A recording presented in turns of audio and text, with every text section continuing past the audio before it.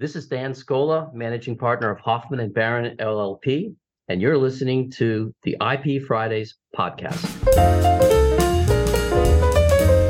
Hello, and welcome to this episode of IP Fridays.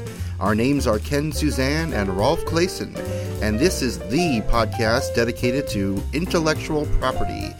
It does not matter where you are from, in-house or private practice, novice or expert. We will help you stay up to date with current topics in the fields of trademarks, patents, design and copyright, discover useful tools, and much more.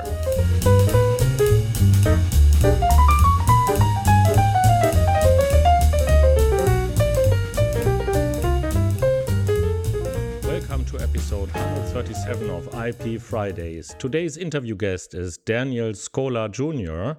He is the managing partner of Hoffman and Barron LLP, and he will have a conversation with my co-host Ken Suzanne about practical trademark tips and strategies.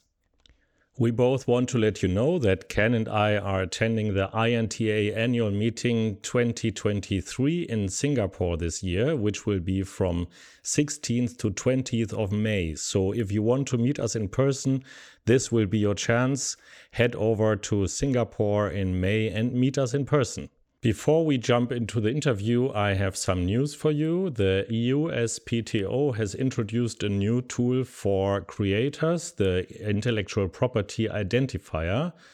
This is a user-friendly virtual resource, and it is designed for those who are less familiar with IP, and it enables users to identify whether they have IP and the IP protection they need to support and advance their business. The German Federal Constitutional Court has published a decision confirming that the EPO's appeal system provides independent and effective judicial relief as required by the German Constitution for courts of international organizations. And last but not least, I want to report on an appeal case at the European Patent Office Boards of Appeal. The number of the case, if you want to look deeper into it, is T1473/19. It is another decision on added matter and highlights the importance of commas in claims. The Board of Appeal revoked a patent for added matter following normal interpretation of the claims that lacked basis in the description. The discrepancy between the meaning of the claims and the description was the result of a loss of commas delineating a crucial subclause in the claims. This case is yet another example of how easy it can be to fall into the inescapable added matter trap at the European Patent Office with even loss of a simple comma. Now let's jump into the interview with Dan Scola. Our guest today on the IP Fridays podcast is Daniel Scola Jr. Dan is the managing partner of Hoffman and Barron LLP and also manages the chemical, pharmaceutical, biochemical, and medical device practice group in the New Jersey office. He has extensive experience in polymers, pharmaceuticals, and medical devices. He specializes in building IP portfolios and designing strategies to protect and enhance company value. Previously, he was counsel, patents, and trademarks, as well as assistant corporate secretary at the Warner Lambert Company and intellectual property attorney at Loctite Corporation. Prior to earning his law degree, Dan was an adhesive and composite materials engineer at the Pratt & Whitney division of United Technologies. Welcome, Dan, to the IP Fridays podcast. Thank you, Ken. It's a pleasure to be here. Dan, can you tell us a little bit about your firm? I know you're based in New Jersey. Yeah, the firm, it's based in New Jersey. We have offices in Long Island, as New York, as well as the DC area. The DC is a more recently opened portion of the firm. And the firm's devoted entirely to intellectual property. And of course, that includes patents, trademarks, and copyrights. And as you mentioned, we have a fairly extensive and thriving prosecution and litigation practice, and we cover most of the major scientific areas, but all our attorneys have experience in the trademark area. In fact, we require them to be, well versed in the trademark section as well as other areas. So we're very, very pleased about the IP area right now, because it's pretty with the internet and so forth. There's an awful lot going on, so keeps us busy. Sure. Now let's talk about trademarks and the internet. That's going to be our topic for today, and we'll focus on some best practices and some of your war stories. But let's start with the importance of trademarks in the internet. Why are trademarks, registering trademarks, and monitoring trademarks so important in today's internet age? That's a really good question. I mean, I think people in general often don't realize the importance of trademarks and how powerful they are, and how valuable they really are. And many confuse these, the IP areas. They confuse trademarks with copyrights, with patents, and so forth. And I've heard people even say that, I will patent my trademark. They'll say something like that. I've heard that, it's it's an interesting, but what they're trying to do is say, I want to be able to say something belongs to the company or belongs to them. And that's a nice, it's an asset. Obviously, the trademark's very important asset, but they become more critical now because of and more crucial because of the exposure on the internet. Social media is everywhere. It's used so frequently. I would say more people look at the computer than they do just television now. Your exposure time is all day long on your phone. Definitely. Yeah. So the reach is enormous. The exposure is enormous through social media. So that means that if you have a trademark, the identification of the source of your product really is what trademarks are all about. That is greater than it's ever been. And it can create an extremely powerful brand recognition very, very quickly. I mean, sometimes ads go viral, you would never expect it. And the next thing, you've got an ad or some version of an ad, even someone using it, it's not a formal ad, but someone uses your trademark and it goes viral. And that kind of exposure can be very powerful, both good and bad, I might add. Mm-hmm. And the internet has increased the need for trademark protection. What's driving that and why? Yeah, I mean, I think the problems you face when you have, it's really not, it's all self-policed in a sense, right? So, I don't know what you're going to send, and you don't know what I'm going to send on the internet. So we could say something about a brand, which is very useful. Say great things. We could use the brand properly, use the trademark properly, but there's also a very high potential for misuse of the trademark. And as you know, misuse can lead trademarks from being a really wonderful IP asset to something that's generic and no longer protectable. And many people don't realize that just a lot of misuse does such damage to trademarks, and that you need to police it really well to make sure others are using you should use it, of course, well, but others use your mark well and properly. And so policing becomes critical.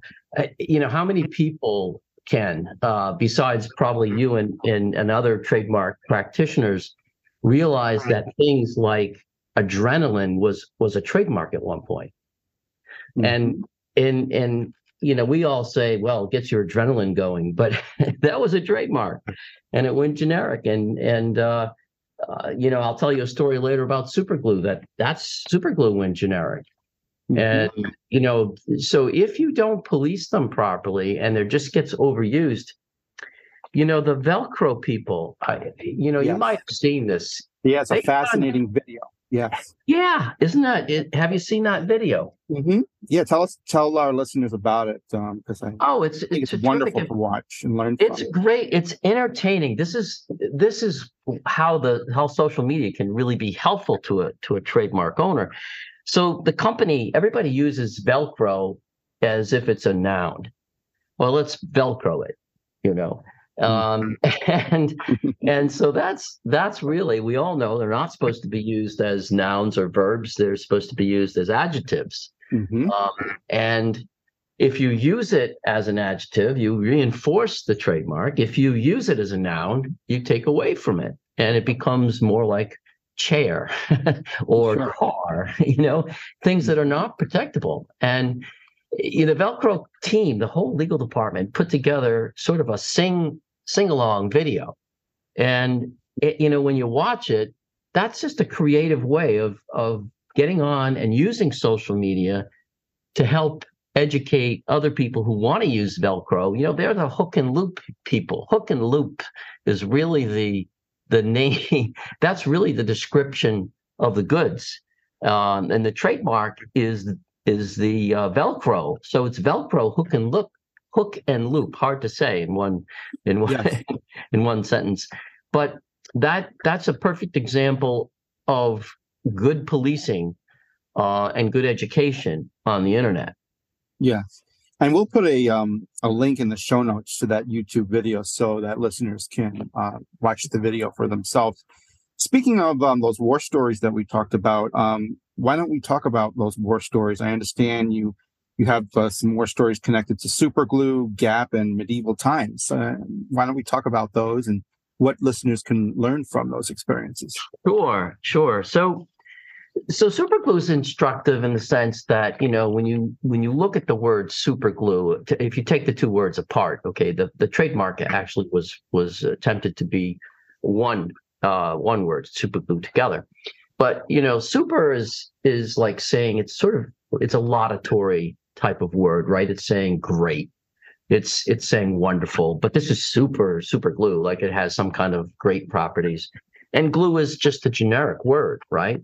Mm-hmm. So, when the marketing director, and he was a real go-getter. He was one of those guys that, he could sell you anything. He really was good at it. He had the power of persuasion. He was very charismatic. And he came to me and he said, I'd like to, register super glue. And I was a sort of a fledgling, trademark attorney at the time, right? So I was a little reticent about giving him advice without making sure I checked with, those I reported to and did a little research and so forth. But in the end, I said to him, there's a lot of risks in doing that because, super is a laudatory word. Glue is a very generic. It's generic for things that, adhesive. And I really doubt it's going to be able to be registered on the principal register. Maybe if you sell it for a while and you develop some goodwill in it and so forth, we might be able to do something with it later on and get it, Circle R. But for right now, I think you're just going to have to put a TM. But if you're going to put a lot of money into this, it may be difficult to protect in the end. So he said, well, I'm going to put $10 million in the advertising campaign right away. Now, this is not present time. Understand, this is back in the late 70s, early 80s when he was doing this, and I was fairly young in the business. And I thought, oh boy, this is going to be interesting. So what does he do? He puts that money in. The brand, it just blows up. It becomes a big seller, and everybody knows super glue. Then he leaves the company within the year, and he starts the Super Glue Corporation. And what is his primary product?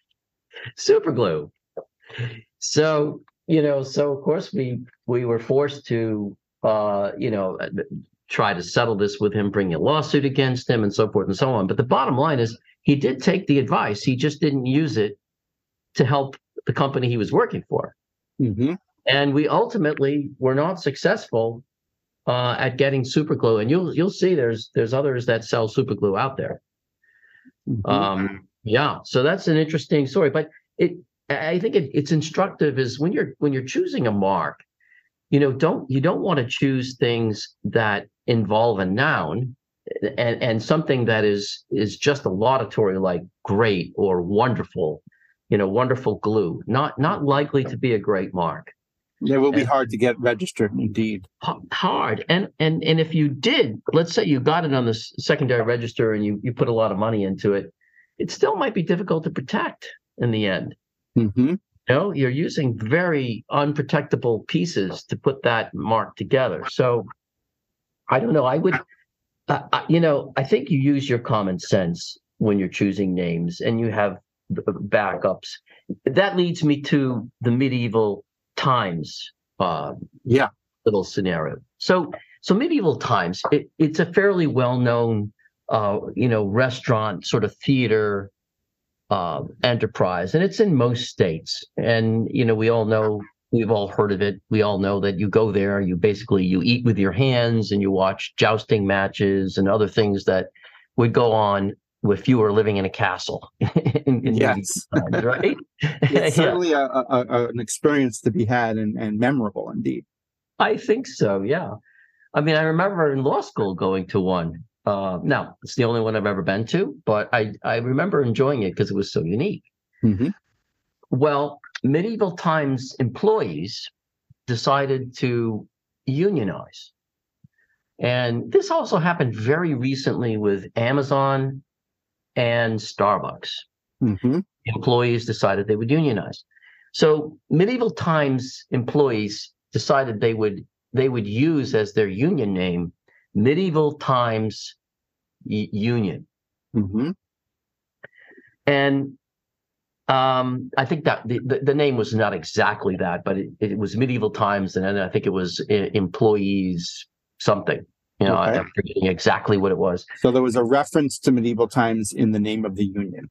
That's correct. They used it exactly like that. And they also used the Medieval Times logo. At least that's what the complaint that's been filed in New Jersey stated. Okay. And, so there it's a clear potential for confusion when you take someone else's mark, especially a famous mark, and you incorporate it into your mark. And even though you could make the argument, well, but the goods are not exactly the same. You're taking a risk that doesn't need to be taken. That's my view of it. I mean, you could have named this union, Gothic employers or feudal times employees. Some other name that's suggestive maybe of the name of the business or some linkage, but not direct. But not direct. And then I think medieval times would have said, hey, look, it's not likely there's going to be any confusion and people are going to think that we're involved in this union. And I think that's the issue, that the medieval times restaurant doesn't want to be potentially confused with the union that's trying to start, that their employees are trying to start. And I think that's fair. I mean, that's fair that they shouldn't have to worry about them, being confused. And it obviously, who would not confuse it? Yeah, particularly when you start talking about usage of a logo or typeface or stylization, that's where I think it really becomes more of an issue. It does, and all of that is alleged in the complaint. So the takeaway there, I think, for me and for others might be, use your common sense. If you think there's a potential that you might be invading into someone else's territory or potentially trading off on someone's goodwill, listen to your instinct. You probably are. You're probably right. Mm-hmm. Pick another mark. That's definitely a good point. And also now transitioning over to sort of other practical tips for business owners. What are the things that our businesses should focus on to stay out of trouble on the internet? Yeah, I mean, I think it goes back to,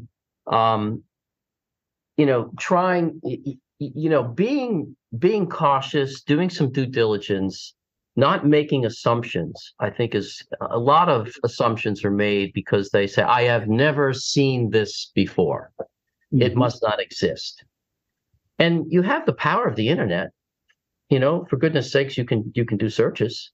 Yeah, you can at least do that. You can do Google searches or whatever browser you use. Doing a common law search, at least at the very beginning of launching a brand and making sure that the mark is available. Yeah, I mean that's the lowest level, right?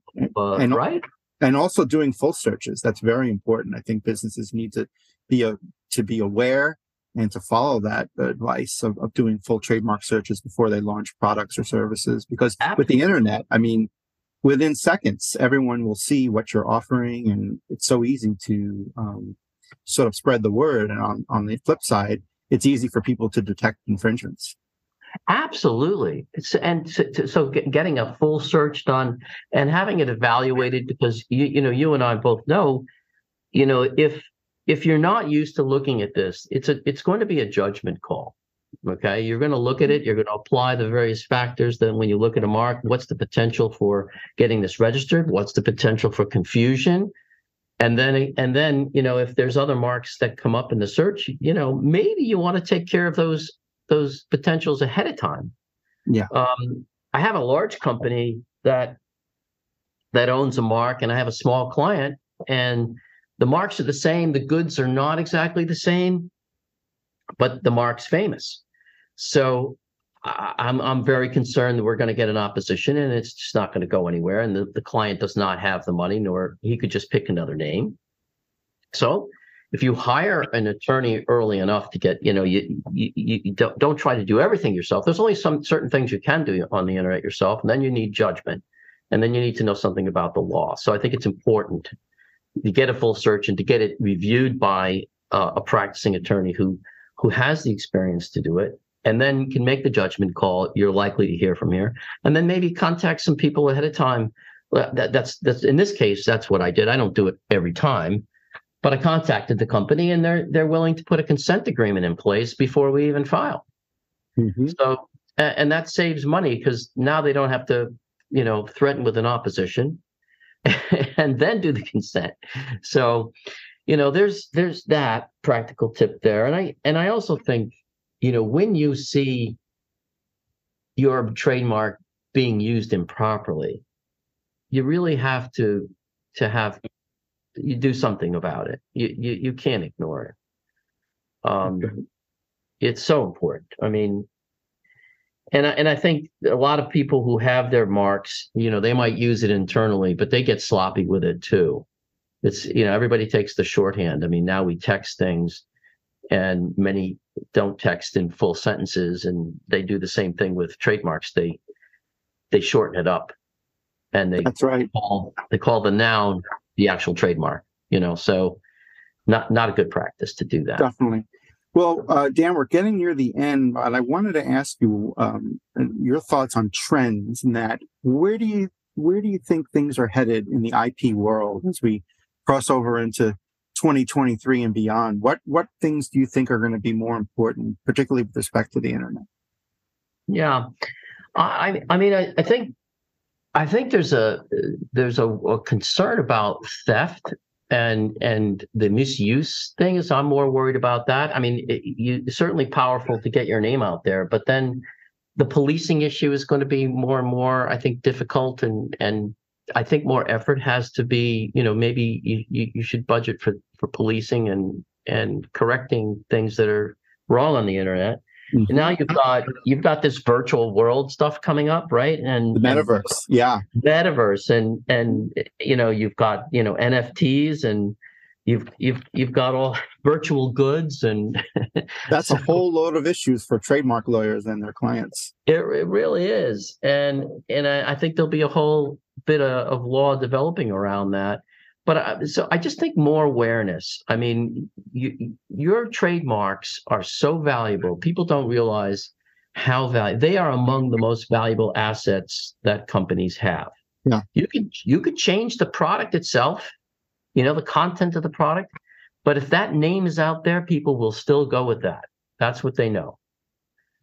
That's right. There's an extreme amount of value, sort of the corporate jewels, that need to be safeguarded at all times. Absolutely. I'll tell you one last thing is, let your reason sort of guide you when you're looking at, potential issues and disputes using trademarks, and don't get caught up in the emotions. And, I can say if you are too wed to pride and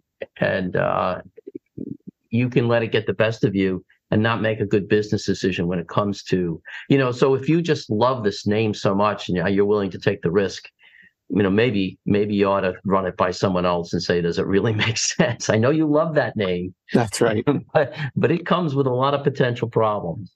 That's right. Well, Dan, we've come to the end of today's podcast. I want to thank you so much for being a guest. How can our audience get in touch with you? Well, you can certainly call the firm number. It's 973-331-1700. Or you can, just call, email at hbiplaw.com. That's the website. It stands for Hoffman and Barron iplaw.com. Excellent. Dan, thanks so much for joining us today on the IP Fridays podcast. Thank you, Ken. It was a pleasure.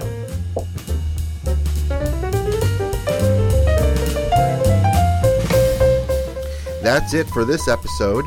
If you liked what you heard, please show us your love by visiting ipfridays.com/love and tweet a link to this show. We would be so grateful if you would do that. It would help us out to get the word out. Also, please subscribe to our podcast at ipfridays.com or on iTunes or Stitcher.com. If you have a question or want to be featured in one of the upcoming episodes, please send us your feedback at ipfridays.com/feedback.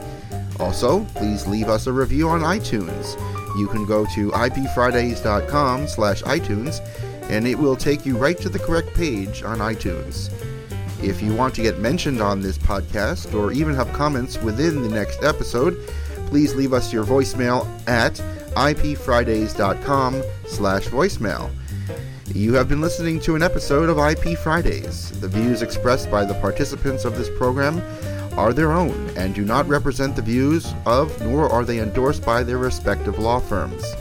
None of the content should be considered legal advice. The IP Fridays podcast should not be construed as legal advice or legal opinion on any specific facts or circumstances. The contents of this podcast are intended for general informational purposes only, and you are urged to consult your own lawyer on any specific legal questions.